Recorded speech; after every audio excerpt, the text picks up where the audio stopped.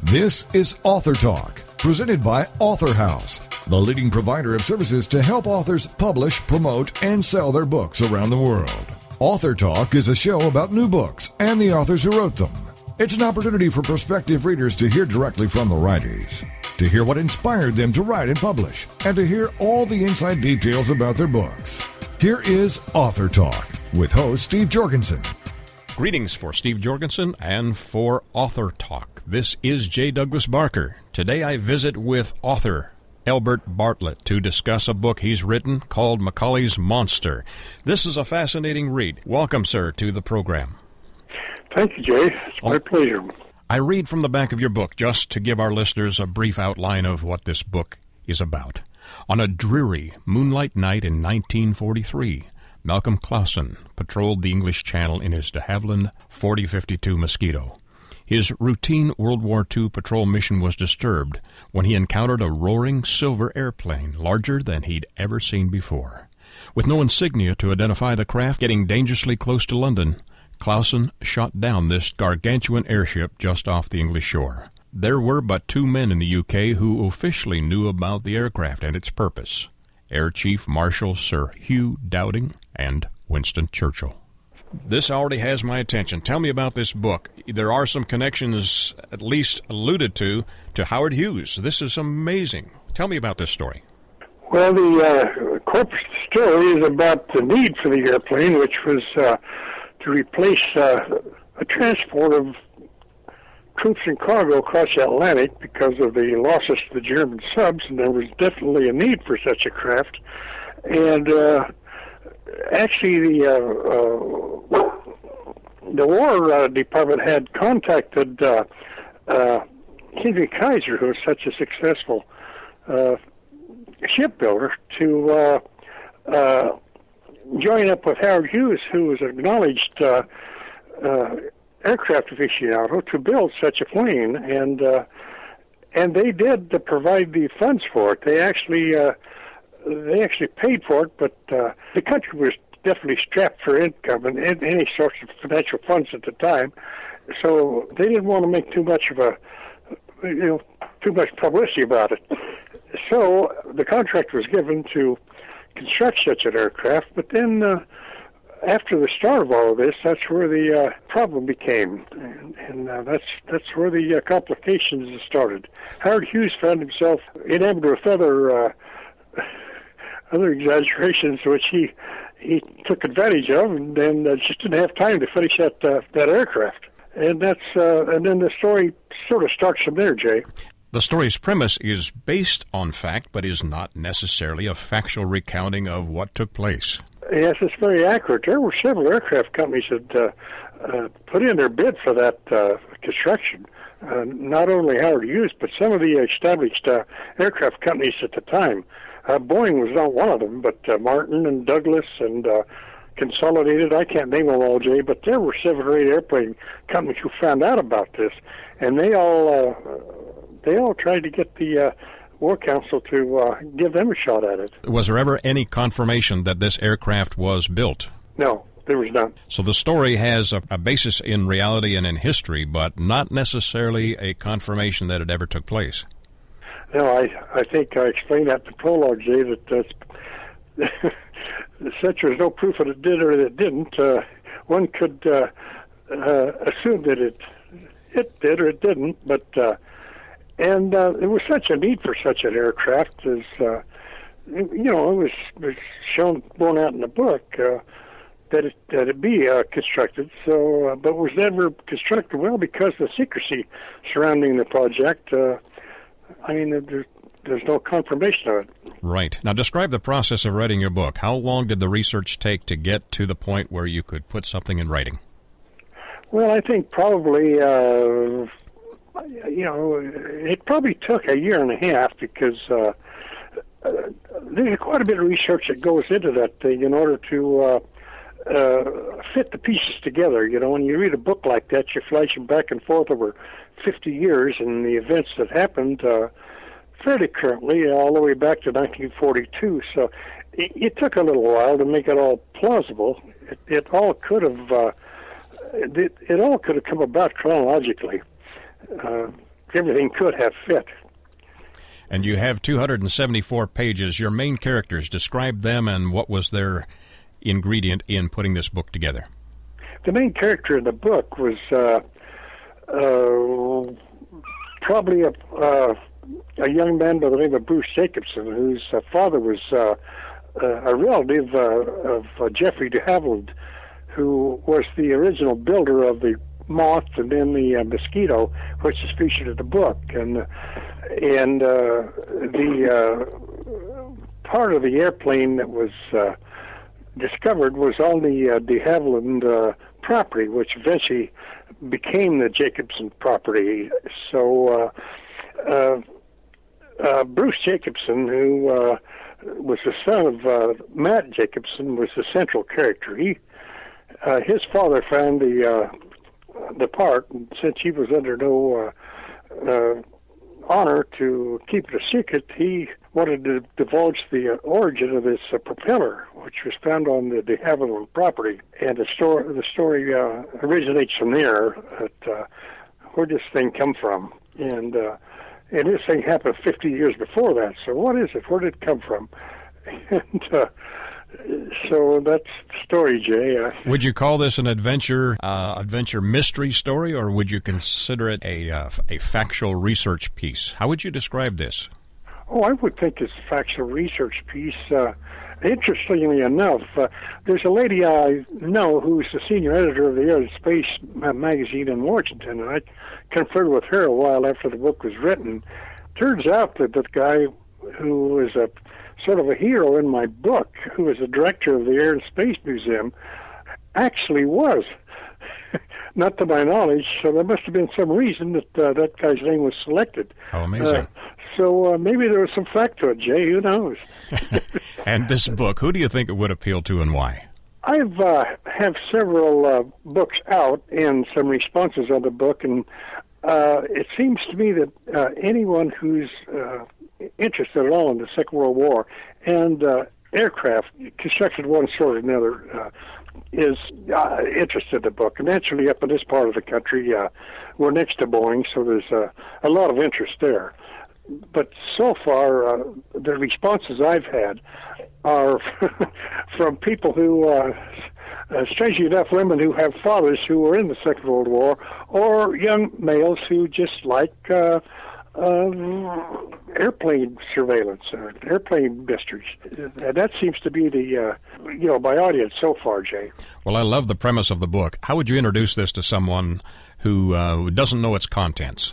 I would suggest to them that if they like a mystery, this would probably work. And the thing I've always had with certain mysteries is if they can't happen, it sort of takes it away from the plausibility of it. Everything in this book is very plausible. It could work. It could have happened.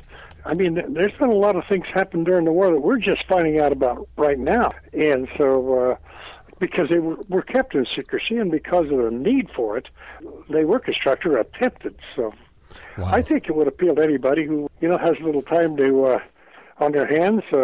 I don't know. I just think it's a good, easy read, Jay. I love the premise. Again, it's a fascinating, creative look at World War II. This sounds like a perfect candidate for a movie idea. As any of the scenes in here stand out in your mind, do you think these would make a great teaser to a movie production?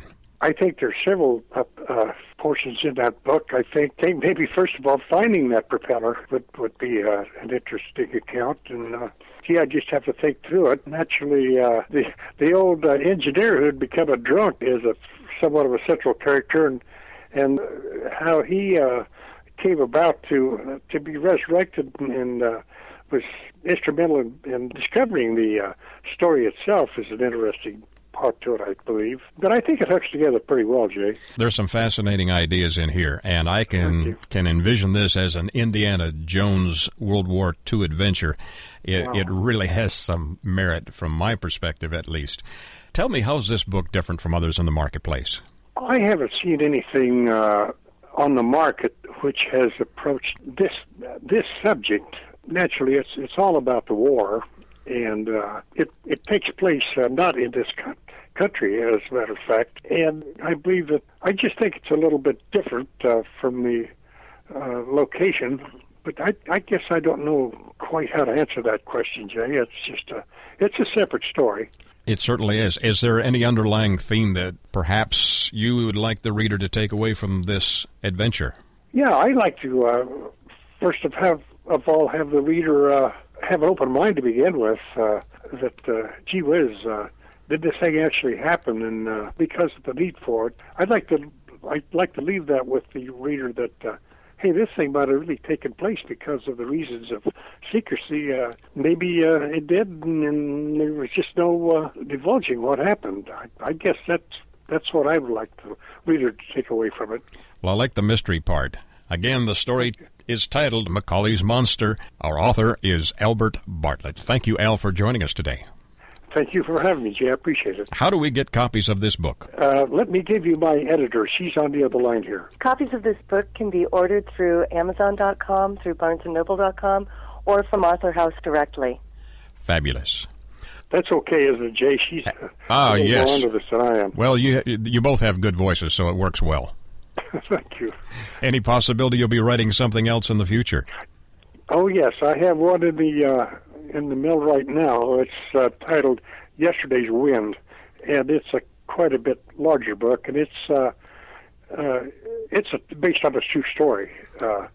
Neighborhood of 500 pages. It's a very large book, and I'm really looking forward to getting that book out. Look forward to talk to you about that in the future. Thank you, Jay. For Author House and Author Talk, this is J. Douglas Barker. You're listening to Author Talk. We'll be back right after these messages. Hi everybody, this is Pete Dix of Beatles and Beyond. Why don't we all come together and hear some of the tracks off the latest Beatles release on this radio station.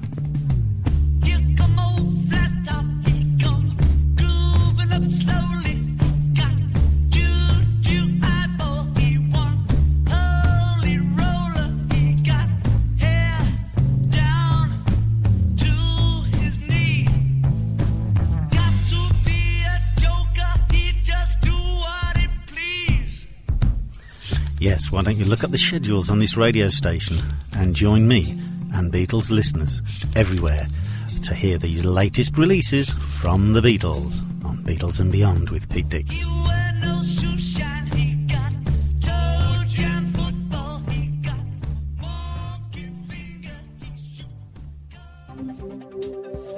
Welcome back to Author Talk, brought to you by Author House, helping authors publish, promote, and sell their books around the world.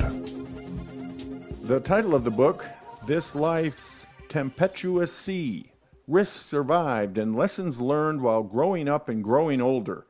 And the author is Douglas Tolan. And Douglas joins us now on Author Talk. Hello, Douglas. Hello, Steve. How are you? Great to have you with us. This is partially autobiographical, this book of yours, with a lot of other additional views of life, even some things that are more contemporary. But you talk about this book is a multi-layered creation that touches on a wide array of topics, many of them drawn from personal experiences. So not only multi-layered, but multi-themed. And as you say, it wasn't your original intention, except you just have a lot to say, don't you? I do, and it sort of drew me in. I think it's a curse of the new writer is that you don't know where to stop and or how to partition it so that maybe you can put it in the next book instead of trying to pile it all into one. So you go on to say that you recognize there's several imminent dangers facing this nation and our planet, and you feel compelled to share these concerns. So you're doing that, obviously, for a desire to just communicate, but also for your family, friends, neighbors, and anyone who would pick up this book and learn from your experiences. That's correct. And as a larger picture, I'm very concerned for our country and by extension for the world, because we have such a leading role in global politics and resource use and interactions. If we are not a healthy country, how can we be a good leader, a proper example for the rest of the world. Right. Certainly. As you look back over a half century, when you were a child, over a half century ago, and of course, being a child today, kids that are growing up today, what do you see? What changes do you see in the different time periods? I see more and more sedentary behavior on the part of children today. They're preoccupied with their iPads and video games and electronic gizmos, for one thing. I think they're also communicating in a sort of a third-person fashion via their electronic devices instead of learning how to interact together, play together, learn to cooperate together in real-time activities. And I don't know what the outcome of that might be other than a very serious breakdown in a very important form of communication. That's one. And another is that I don't think the children eat well today, by and large. There's so much health food and diet craze out there now, and Dr. Oz and many other advocates for a healthy lifestyle and diet, but it doesn't seem like it's connecting with enough people. And that's serious because their health issues will come down to haunt us within 20 or 30 years, such as diabetes. Those are a couple lot of children. A lot of children overweight and obese. It's an epidemic, and it's much different than when you and I grew up back in the late 40s, 50s. Much different. It's almost like there's too much available today, right? It's just like you gotta try everything. Too much available and too much doctoring of food. McDonald's calls something that I think is very unhealthy. Calls it a meal. 20 ounces of soda pop and fries cooked in oil and no skins attached and a hamburger with mayo oozing out and I don't know, it's white bread. If that's a meal, then our children are going to be deficient in several areas and overstocked in calories. And I don't know, I don't know how they can run on that. That would, after a while, make me fat and kill me. Mm-hmm. Also, you're concerned about our culture today, as you put it, is awash in lies and deceptions. I could show you over 100 Michael Ramirez cartoons. Every one of them, that is 100 of them that are anti-Obama. And never once has he ever said a positive thing about this man. And how unlikely is it that somebody who's been elected the President of the United States could be totally bad, totally wrong? To me, Ramirez represents the epitome of bad propaganda. And yet people buy into that as if it is gospel. And I think history can ring up a couple of other examples in the last century where this kind of propaganda has led to grave consequences. I don't know what to say. I tried writing a letter to the local paper in Spokane. What about Ramirez? Can't we replace that space with some more meaningful stuff like letters to the editor? I mean, we've seen all the Ramirez cartoons against Obama left and right. Why keep publishing them? Why not just say, here's another one, go to our website? But they don't publish my letters. I'm just picking on a single example. There are a plethora of others.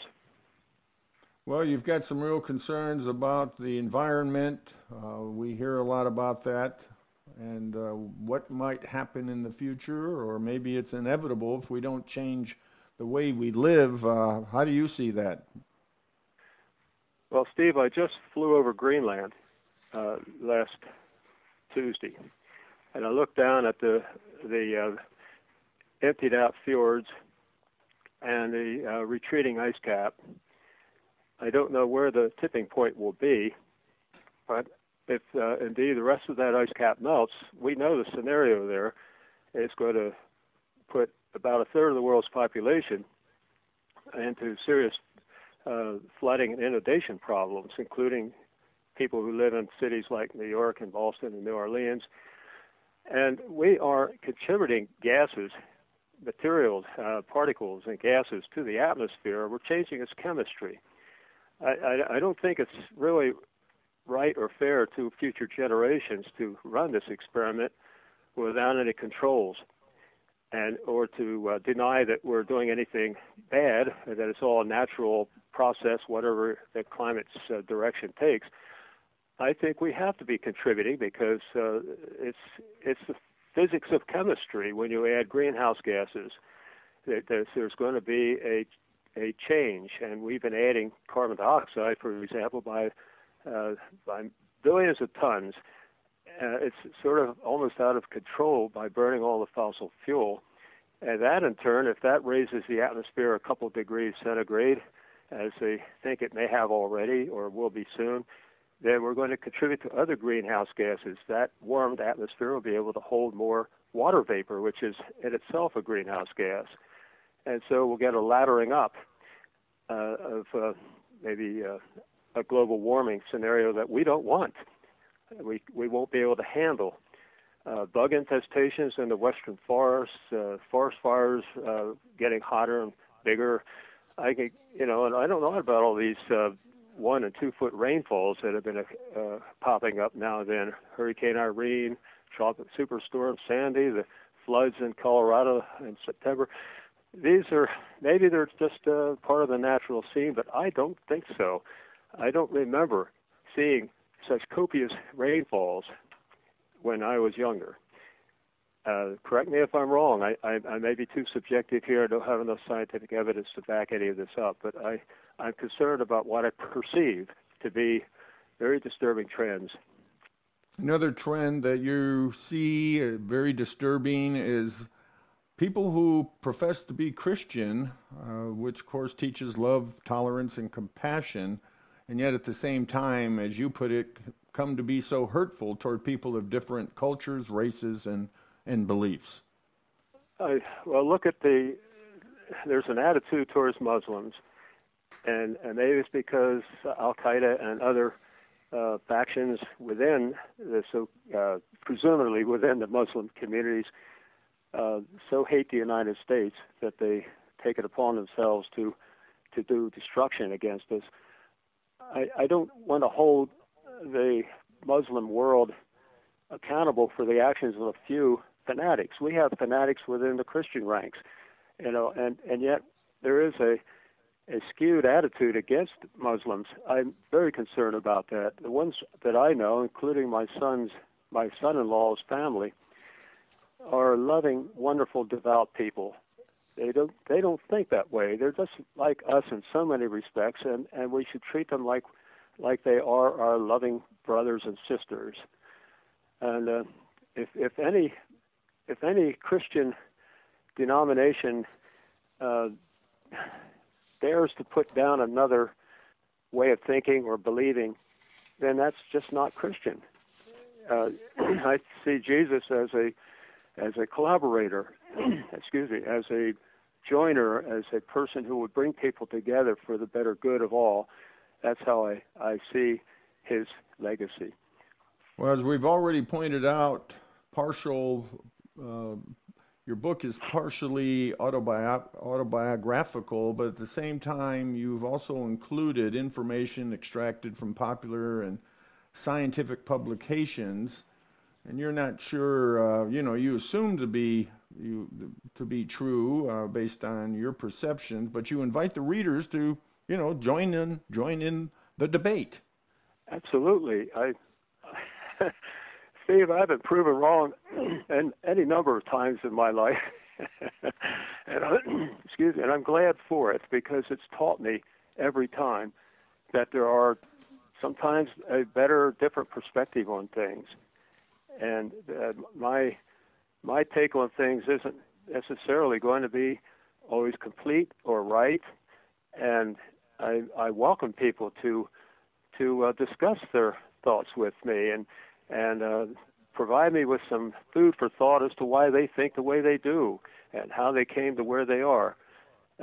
it's a spirit of communication that I love, and I even have joined a local group called the Sandpoint Scholars Group, who gets together every week to discuss matters and conjecture them, and it's a wonderful way to stay mentally stimulated and up on issues, current on topics. And we don't necessarily, oftentimes we don't agree at all on some things, but that adds spice to it. But we do not put each other down. We do not vilify one another. We don't make goats out of anybody, and I don't think I would stay with a group if they did. Why did you include songs in your book? I'm not sure where that came from, Steve. As I thought back over my life, I realized that I hung on to songs as if they were almost spiritual guides. They were a way of communicating to me where other forms of communication weren't working very well. I don't know if I had maybe something on the Asperger spectrum or whatever, but I had a difficult time processing things auditorily. And songs somehow bridged that and brought life and soul to my being, and I was able to remember so much around a given song or two, something of the period, something about what I was doing.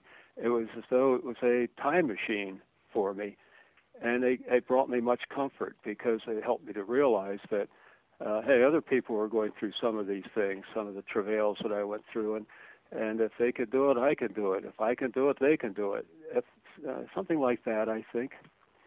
We've been listening to Douglas Tolan. He's the author of his book, This Life's Tempestuous Sea, Risks Survived and Lessons Learned While Growing Up and Growing Older. Douglas, tell us how to get your book. I think we can get it through Amazon.com. Also, I have a few copies here at the house, and Author House Publishing can certainly arrange for the sale of the book. I have it on sale in a local bookstore in Sandpoint, Idaho, and hopefully soon in Auntie's bookstore down in Spokane. And anybody can write or email me, and I'll find a way to get a copy to them. Well, we appreciate you so much, Douglas, for being with us on Author Talk. Well, Steve, I appreciate you having me on. Thank you very much. You're listening to Author Talk. We'll be back right after these messages. Homeschooling? Have questions? Get your pen and paper ready. It's the sociable homeschooler, Vivian McNinney. Fridays at 5, 4 Central on TogiNet.com. After a handsome blue-eyed Texan fell in love with Vivian at the Victoria Station in London, she found herself at DFW Airport with a tiny suitcase and a snazzy little duffel bag. Well, 25 years later, she is now happily married to that blue-eyed cowboy. They have 4 grown children ages 24 to 18 who became willing guinea pigs when she unwittingly stumbled upon the world of homeschooling. Wildflower Academy flourished for 15 years. They survived and thrived, and you can too. Vivian will be covering a wide range of issues that face homeschoolers. What do you do with kids in the summer? How to set up your one-room schoolhouse? How obedience is paramount? And what to do with those snakes? Plus, you'll be sharing ideas and insights that she gleaned from other homeschoolers. So join us for an engaging hour with the sociable homeschooler, Vivian McNinney. Friday afternoons at 5, 4 Central on TogiNet.com. Welcome back to Author Talk, brought to you by Author House, helping authors publish, promote, and sell their books around the world. Greetings for Steve Jorgensen and for Author Talk. This is J. Douglas Barker. The novel is titled Slapped, based on a true story. Our guest today is Jessica Tobler. Jessica, welcome to the program. Thanks for having me on the show, Jay. Tell me about this book. This actually, from my understanding, is a collaboration between author Paul Svensson and you and others about a very important case dealing with the environment and the legal system. Yes, that's exactly right. And you are interviewing me. I'm a co-author, but the reason you're interviewing me, and not Paul Swenson, whose name is on the book, is the author, is because Paul unfortunately died shortly after he completed writing this book, and I'm heartbroken that he is not alive to see the book published. I believe, and a lot of people believe, that this is one of his finest works. Paul had 54 years of professional writing experience as an investigative journalist, very well known in the state of Utah. He was an editor for Utah Holiday magazine. He wrote for the major newspapers in Utah. He was a book critic, a movie critic, and he was also a poet, and he wrote poetry, and following in the steps of his older sister, May Swenson, who is one of the most recognized and most important poets of the 20th century. And so reading this book is like eating a gourmet dinner of words and vocabulary that they're really little treats. I mean, you read the book and you come across a word and you think, that is the coolest word I've ever seen. And that's because of his talent and his history. Yes. And he was liberal in his viewpoint, but this book is a conservative view of the environment, isn't it? Yes, I guess it's really interesting that you would ask me that, because Paul, being a liberal, and I am considered, well, I am, I'm a right-wing conservative, and the coming together of partnership with Paul Swenson and me shows that people can work together for things that they believe in. And in fact, I am a gun rights activist, and in fact, I helped get concealed carry passed in the state of Utah, which happened to be one of the most important states to pass concealed carry, because many states patterned their concealed carry laws after the state of Utah. And I got involved in the fight to save open space because I don't believe that guns cause crime. And so if I don't believe that guns cause crime, then I need to have solutions to crime. And I believe strongly that large areas of open space in urban areas are critical to people's sanity and health. When everybody's stressed, I bet you go, Jay, I would be willing to bet you go down to the Gulf of Mexico. Or I don't think there's really any mountains in Texas, but there are in Utah. And that's where people go to nature. And so when a developer came to my town in South Jordan, Utah, and proposed a massive development on the banks of the Jordan River, I fiercely fought his plans to destroy the river bottoms, and it cost me and my family very dearly. And Paul was a reporter covering this story. It was a huge news story in the state of Utah for many years, and the people liked the story because I had a reputation for being a conservative Republican gun rights activist, and to see a gun rights activist actively fighting for open space was a novelty to some, and it attracted a large coalition of environmentalists, and people started writing to me about how important the Jordan River bottoms was to them, and they thanked me for fighting to try to save it. And then the book came about because I was sued, and my friend Julie Bell were sued for $1.7 million for going to city council meetings. And so the book came about because Paul was a reporter covering this story, and he was always interested in stories of strong Mormon women, which I happen to be a strong Mormon woman and taking on the establishment in the state of Utah. And it's interesting because Paul used to tell me that I was a feminist, and I'm like, no, I'm not. I'm just a mom with a mouth.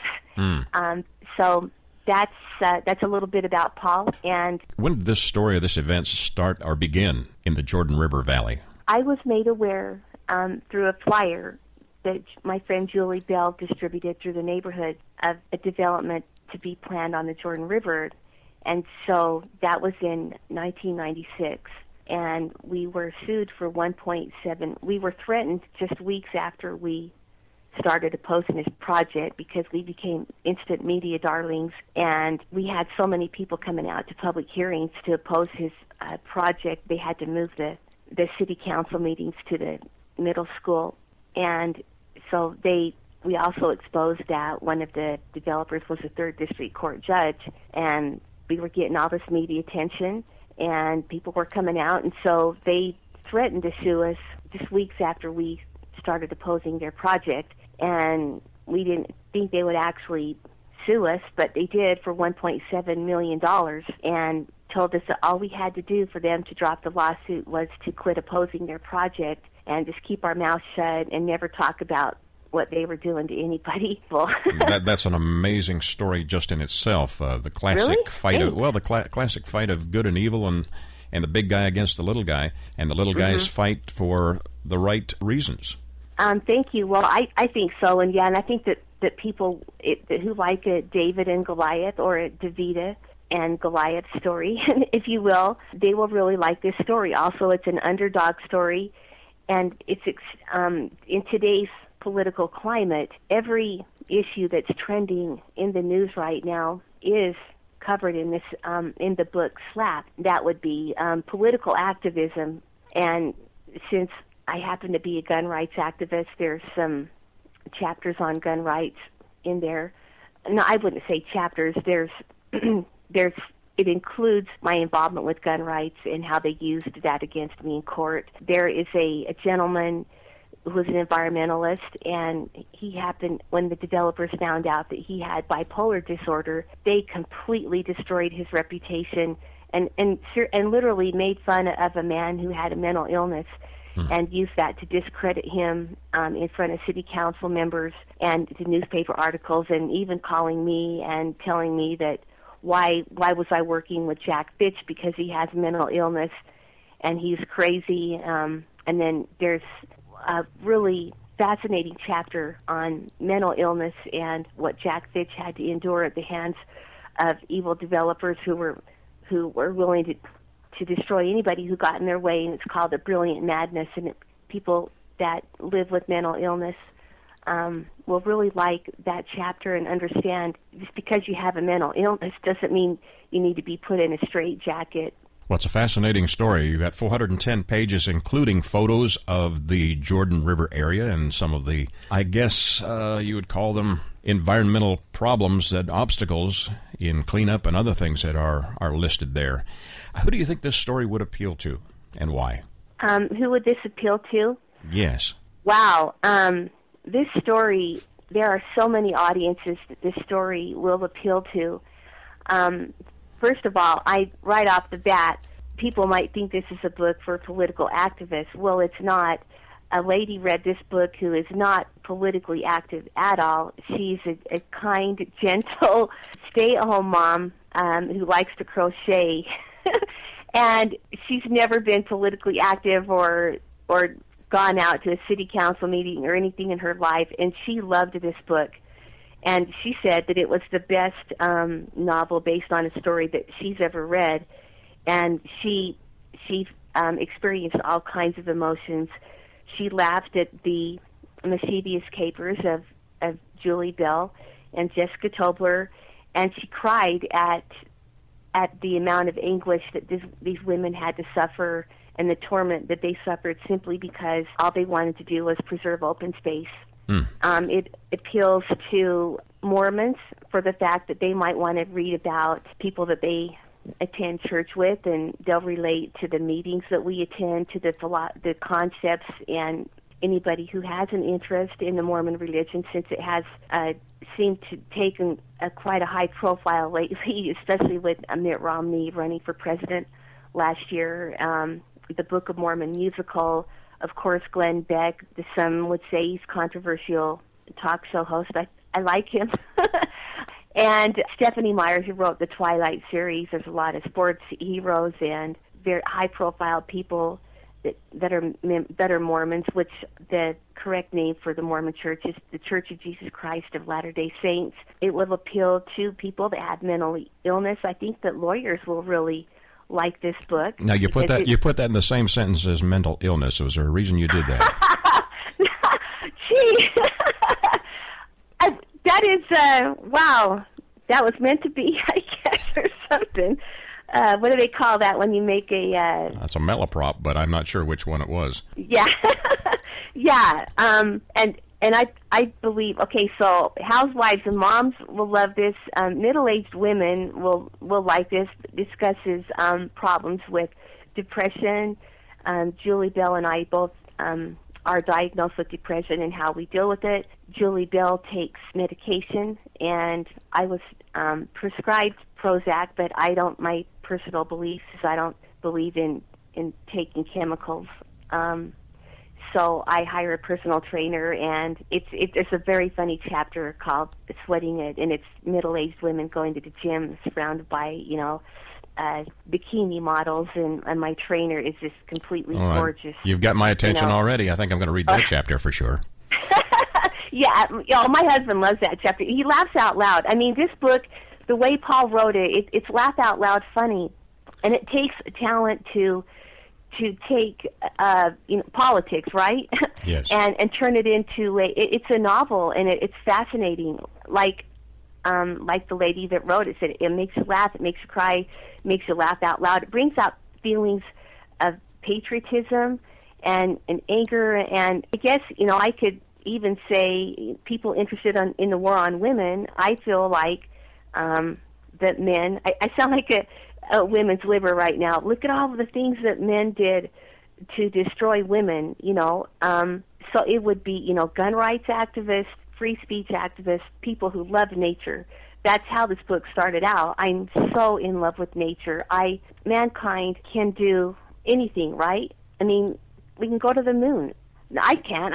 I would never. I couldn't even build, to a Q-tip.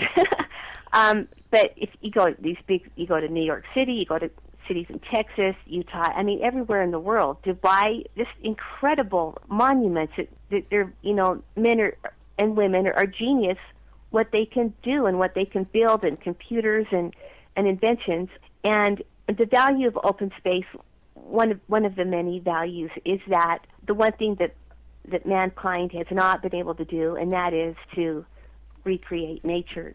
It's not been able to command grass to spontaneous grow, and butterflies and birds and wildlife and trees, and even like mankind is they recreate surfs. You can go surfing on fake waves and everything, but it still doesn't have the elements of actually being at the ocean and hearing the seagulls and just the natural wind blows and everything, and it's so crucial. Gosh, I don't know why I got emotional all of a sudden. I just get so emotional about nature. It's so important. And I grew up in a small town in Idaho, and by the Snake River, and it's very healing. And Julie Bell has a special needs daughter, and she takes her daughter out into a nature preserve, and her special needs daughter just ran out into it, unfettered, unafraid, whereas she's usually timid and shy. And that was a very emotional moment for Julie Bell to see how her daughter reacted in a nature preserve in Ogden, Utah. What's the underlying message you want people to take away from this book? Well, I would say think of what has value to you, and are you willing to fight for it? And do the things that have value to you, can you buy them at the mall? What is really important?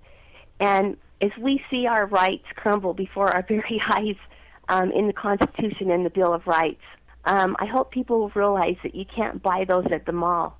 You can't buy rights at the mall. You have to fight for them. And everything that has value in this world, you can't buy it at the mall. You can't buy your health. You can't buy your happy marriage. You can't buy healthy children. These are all things that you have to work for. And so I would hope that people are motivated to get involved in their communities and help to make this world a better place to live. Is there one scene in this book that would stand out and make a great movie scene? Wow. It's kind of hard to pick out. There's a lot of really good scenes.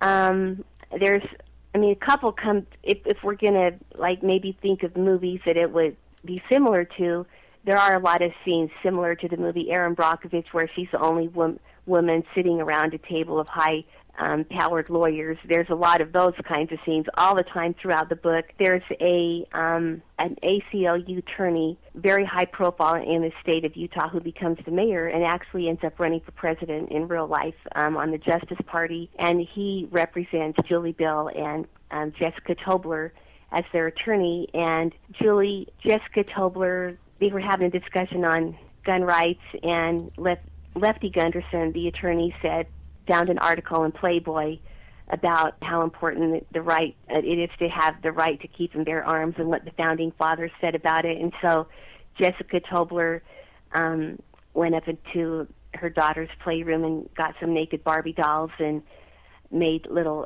gun belts out of 22 shells and put on the naked Barbies and glued the little Barbie shoes, little red high-heeled shoes, and mounted them on an army jeep and took it down to his office. Jessica